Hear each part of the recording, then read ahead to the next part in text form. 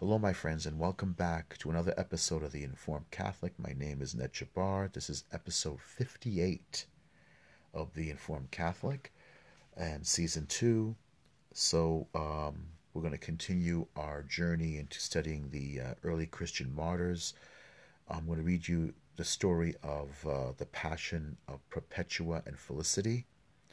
So before we begin, let's start off with a profession of faith. In the name of the Father, Son, and Holy Spirit, amen. I believe in God, the Father Almighty, creator of heaven and earth, and in Jesus Christ, his only Son, our Lord, who was conceived by the Holy Spirit, born of the Virgin Mary, suffered under Pontius Pilate, was crucified, died, and was buried. He descended into hell. On the third day he rose again from the dead, and he ascended into heaven, and is seated at the right hand of God, the Father Almighty. From there he will come to judge the living and the dead. I believe in the Holy Spirit, the Holy Catholic Church, the communion of saints, the forgiveness of sins, the resurrection of the body, and life everlasting. Amen. Holy Mary, Mother of God, Queen of the Rosary, Mother of the Church, Mother of all Christians, pray for us.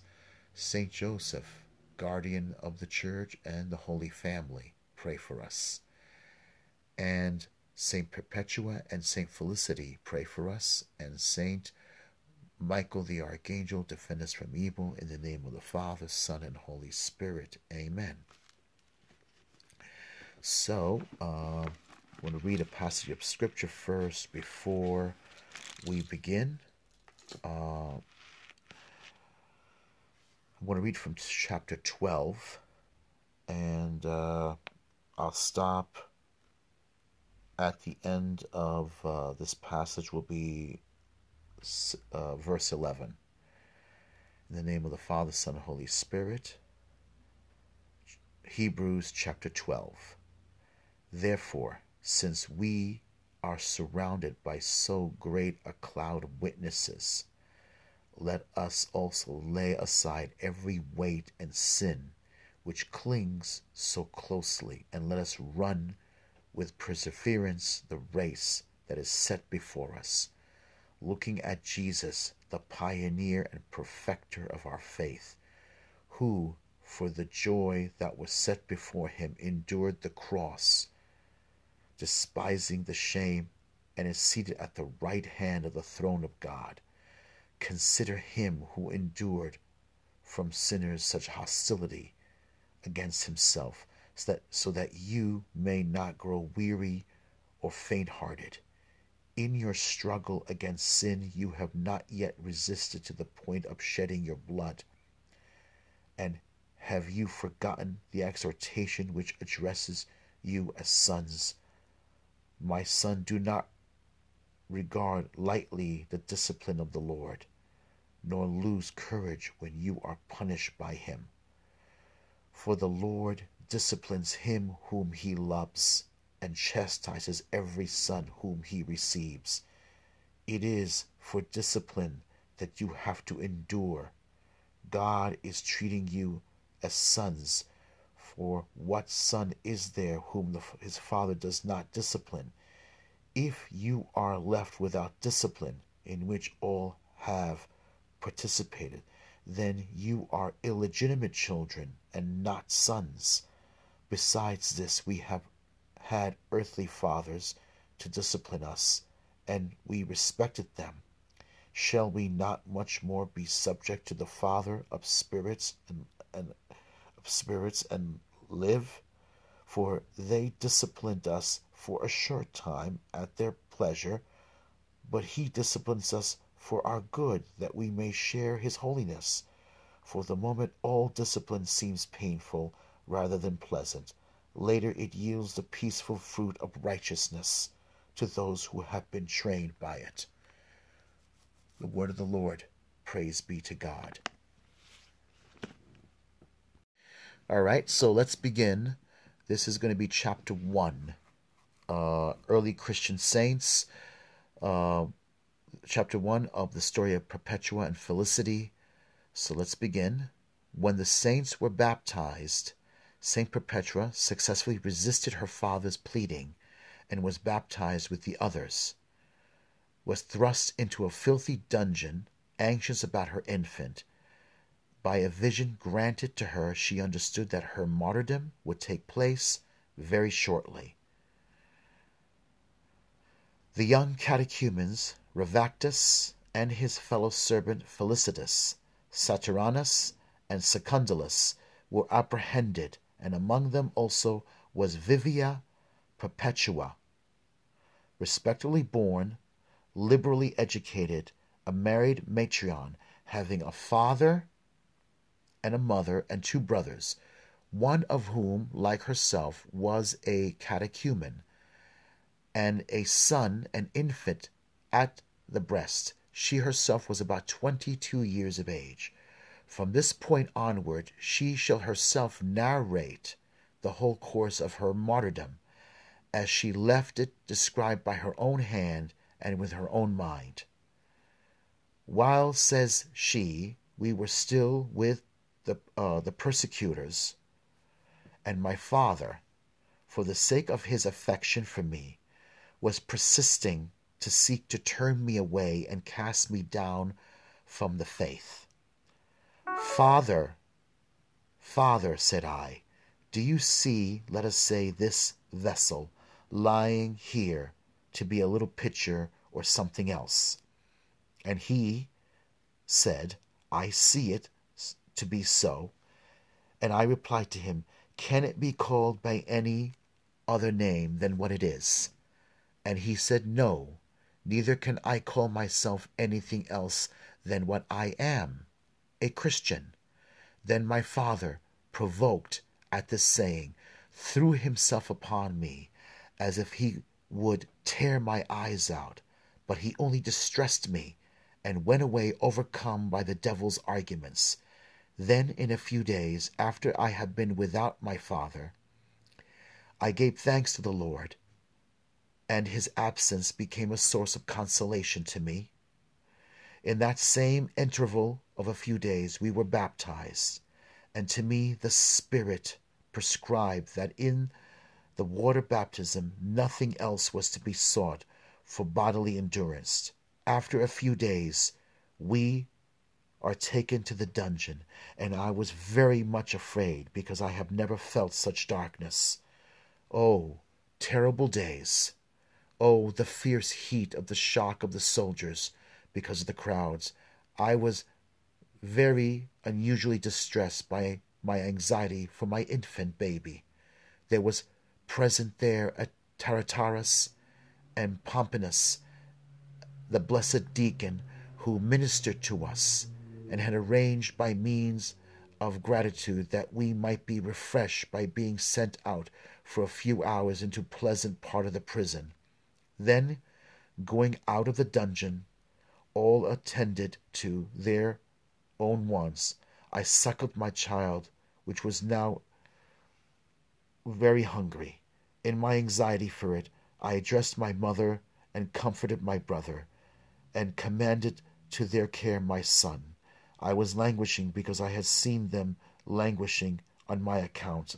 Such concern I suffered for many days, and I obtained from my infant to remain in the dungeon with me, and forthwith I grew strong and was relieved from distress and anxiety about my infant, and the dungeon became to me as it was a palace, so that I preferred being there to being elsewhere. Then my brother said to me, my dear sister, you are already in a position of great dignity, and are such that you may ask for a vision, that it may be made known to you, whether this is to result in prison or an escape.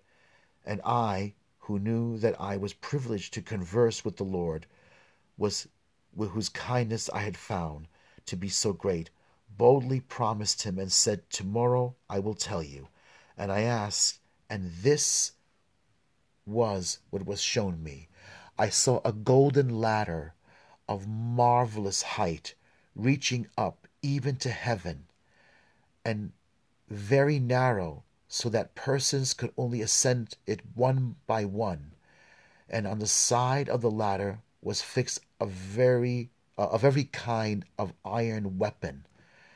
There were swords, lances, hooks, daggers, so that if anyone went up carelessly or not looking upwards, he would be torn to pieces, and his flesh would cleave to the iron weapons. And under the ladder itself was crouching a dragon of wonderful size, who lay in wait for those who ascended, and frightened them from the ascent. And Satyrus went up first, who has subsequently delivered himself up freely on our account, not having been present at the time that we were taken prisoners, and he attained the top of the ladder, and he turned towards me and said to me, Perpetua, I am waiting for you, but be careful that the dragon does not bite you. And I said, in the name of the Lord Jesus Christ, he shall not hurt me. And from under the ladder itself, as if in fear of me, he slowly lifted up his head, and as I trod upon the first step, I trod upon his head, and I went up, and I saw an immense extent of a garden, and in the midst of the garden a white-haired man sitting in a garb of a shepherd, of a large stature, milking sheep, and standing around. There were many thousands white-robed ones, and he raised his head and looked up upon me and said to me, Thou art welcome, daughter. And he called me, and from the cheese as he was milking, he gave me, as it were, a little cake, and I received it with folded hands, and I ate it. And all who stood around me said, Amen. And at the sound of their voices I was awakened, still tasting a sweetness which I cannot describe. And I immediately related this to my brother, and we understood that it was to be a passion, and we ceased henceforth to have any hope in this world. End of chapter 1. So now we're in chapter 2. Perpetua, when beseeched by her father, comforts him, and when led with others to the tribunal, she avows herself a Christian, and is condemned with the rest to the wild beasts. She prays for her brother, Deinocritus, who was dead. After a few days there prevailed a report that we should be heard, and then my father came to me from the city, worn out with anxiety. He came up to me, that he might cast me down, saying, Have pity, my daughter, on my gray hairs. Have pity on your father, if I am worthy to be called a father by you. If with these hands I have brought you up to this flower of your age, if I have preferred you to all your brothers, do not deliver me up to the scorn of men. Have regard to your brothers, have regard to your mother and your aunt, have regard to your son, who will not be able to live after you. Lay aside your courage, and do not bring us all to destruction, for none of us will speak in freedom if you should suffer anything. These things said my father in his affection, kissing my hands and throwing himself at my feet. With tears he called me not daughter but lady, and I grieved over the gray hairs of my father, that he alone of all my family would not rejoice over my passion. And I comforted him, saying, On that scaffold whatever God wills shall happen, for know that we are not placed in our own power, but in that of God. And he departed from me in sorrow.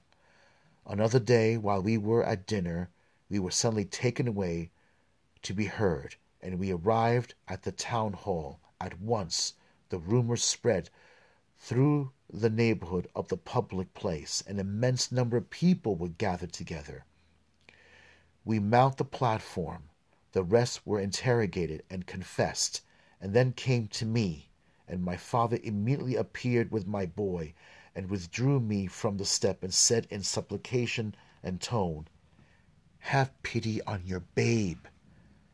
And Hilarius, the procurator, who had just received the power of life and death in the place of the proconsul Minucius Timonius, who was deceased, said, Spare the gray hairs of your father, Spare the infancy of your boy. Offer sacrifice for the well-being of the emperor. And I replied, I will not do so. Hieronymus said, Are you a Christian? And I replied, I am a Christian.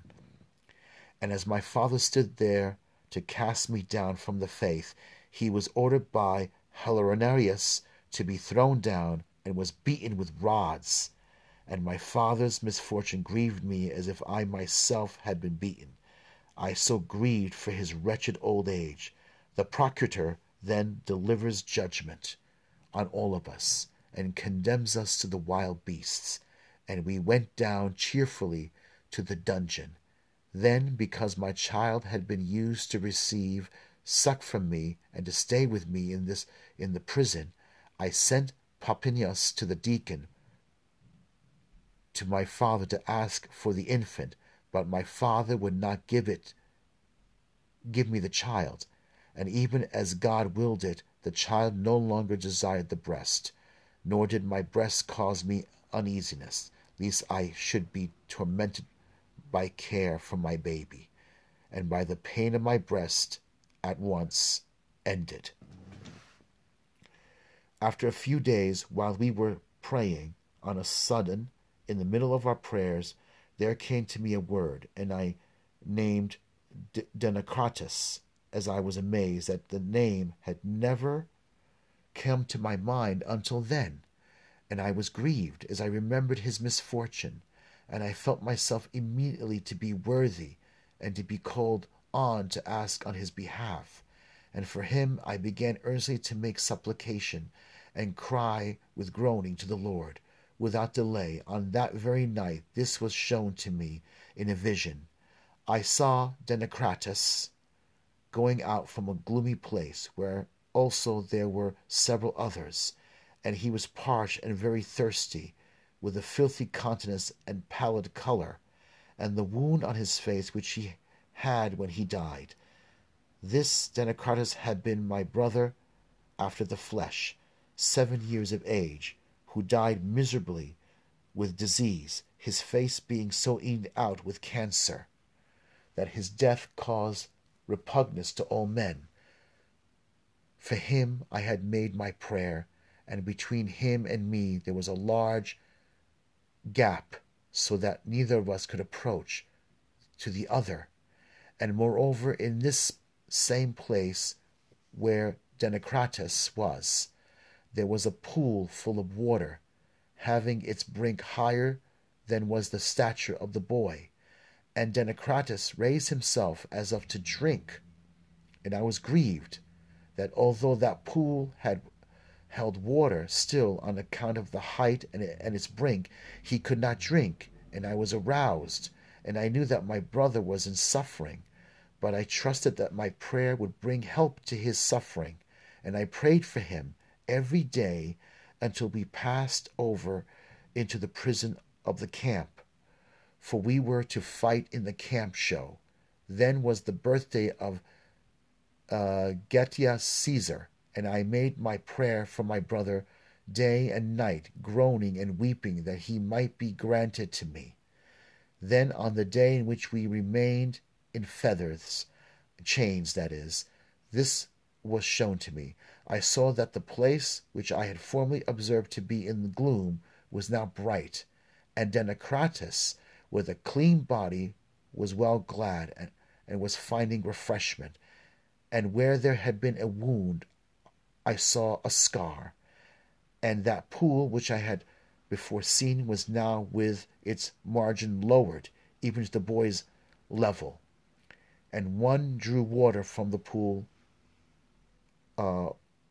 without stopping, and upon its brink was a goblet filled with water, and Democritus drew near and began to drink from it, and the goblet did not fail. And when he was satisfied, he went away from the water to play joyfully after the manner of children. And I awoke. Then I understood that he was translated from the place of punishment. End of chapter 2. Chapter 3. Perpetua is again tempted by her father. Her third vision was granted to her, wherein she is led away to struggle against an Egyptian. She fights, conquers, and receives the reward. Again, after a few days, Pudens, a soldier and an assistant overseer of the prison, who began to regard us in great esteem, perceiving that the great power of God was in us, he admitted many brethren to see us, that both we and they might be mutually refreshed. And when the day of exhibition drew near, my father, worn with suffering, came to see me again, and began to tear out his beard, and to throw himself on the earth, and to cast himself down on the face, and to reproach his years, and to utter such words as it might have moved all creation. I grieved for his unhappy old age. The day before that on which we were to fight, I saw in a vision that Pomponius, the deacon, came to the gate of the prison and knocked on it. I went out to him and opened the gate for him, and he was clothed in a richly garment ornamented with a white robe, and he had on. And he said to me, Perpetua, we're waiting for you, come. And he held his hands to me, and we began to go through rough and winding places, scarcely at length, and we arrived breathless at the amphitheatre, when he led me into the middle of the arena and said to me, Do not fear, I am here with you, and I am laboring with you. And he departed, and I gazed upon an immense assembly in astonishment, and because I knew that I was given to the wild beasts, I marveled that the wild beasts were not loose upon me. Then there came forth again against me a certain Egyptian, horrible in appearance, with his backers, to fight with me. And there came to me as my helpers and encouragers handsome youths, and I was stripped and became a man. Then my helpers began to rub me with oil, as in the custom for contest, and I beheld that Egyptian on the other hand rolling in the dust. And a certain man came forth of wondrous height, so that he even overtopped the top of the amphitheatre. And he wore a loose tunic and a purple robe between two bands over the middle of his breast, and he had on varied forms made of gold and silver, and he carried a rod as if he were a trainer of gladiators, and a green branch upon which were apples of gold. And he called for silence and said, This Egyptian, if he should overcome this woman, shall kill her with the sword, and if she shall conquer him, she shall receive this branch. Then he departed, and we drew near to one another and began to deal out blows. He sought to lay hold of my feet, while I struck at his face with my heel. And I was lifted up in the air and began thus to thrust at him, as if spurning the earth. But when I saw that there was some delay, I joined my hands so as to twin my fingers with one another, and I took hold upon his head, and he fell on his face, and I trod upon his head, and the people began to shout, and my backers to exult. And I drew near to the trainer, and took the branch, and he kissed me, and said to me, Daughter, peace be with you. And I began to go gloriously to the Sanavarian gate. Then I woke and perceived that I was not to fight with beasts, but against the devil. Still I knew that the victory was awaiting me. This so far I have completed several days before the exhibition. But what passed at the exhibition itself, let who will write. End of chapter 3. Now we're going into chapter 4. So I think I'm going to end it here, and we'll come back next episode. So let's end it with a prayer. We'll say a Hail Mary, in the name of the Father, Son, and Holy Spirit. Hail Mary, full of grace, the Lord is with thee. Blessed art thou among women, and blessed is the fruit of thy womb, Jesus. Holy Mary, Mother of God, pray for us sinners, now and at the hour of our death. Amen. Holy Mother of God, Queen of the Rosary, pray for us. And Saint Joseph, pray for us. And Saint Perpetua and Felicity, pray for us. And Saint Michael the Archangel, defend us from evil. In the name of the Father, Son, and Holy Spirit. Amen.